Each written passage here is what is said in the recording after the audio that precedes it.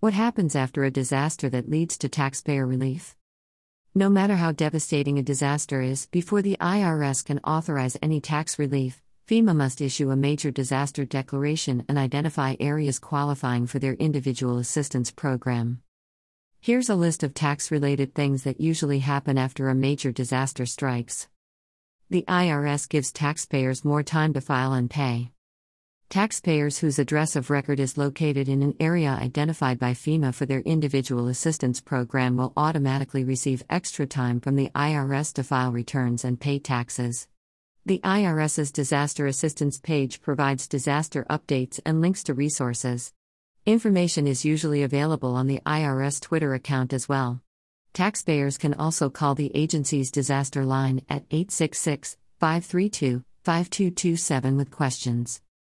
Taxpayers can qualify for a casualty loss tax deduction. People who have damaged or lost property due to a federally declared disaster may qualify to claim a casualty loss deduction. They can claim this on their current or prior year tax return. This may result in a larger refund. People can apply for a disaster loan or grant. The Small Business Administration offers financial help to business owners, homeowners, and renters. This help is for those in a federally declared disaster area. To qualify, a taxpayer must have filed all required tax returns. Taxpayers might need a tax return transcript.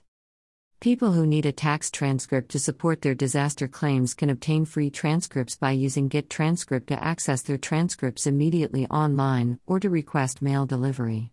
They can also call 800-908-9946 to request mail delivery or submit Form 4506T, Request for Transcript of Tax Return. People who need a copy of their tax return should file Form 4506, Request for Copy of Tax Return. The IRS waives the usual fees and expedites requests for copies of tax returns for people who need them to apply for disaster-related benefits or to file amended returns claiming disaster-related losses.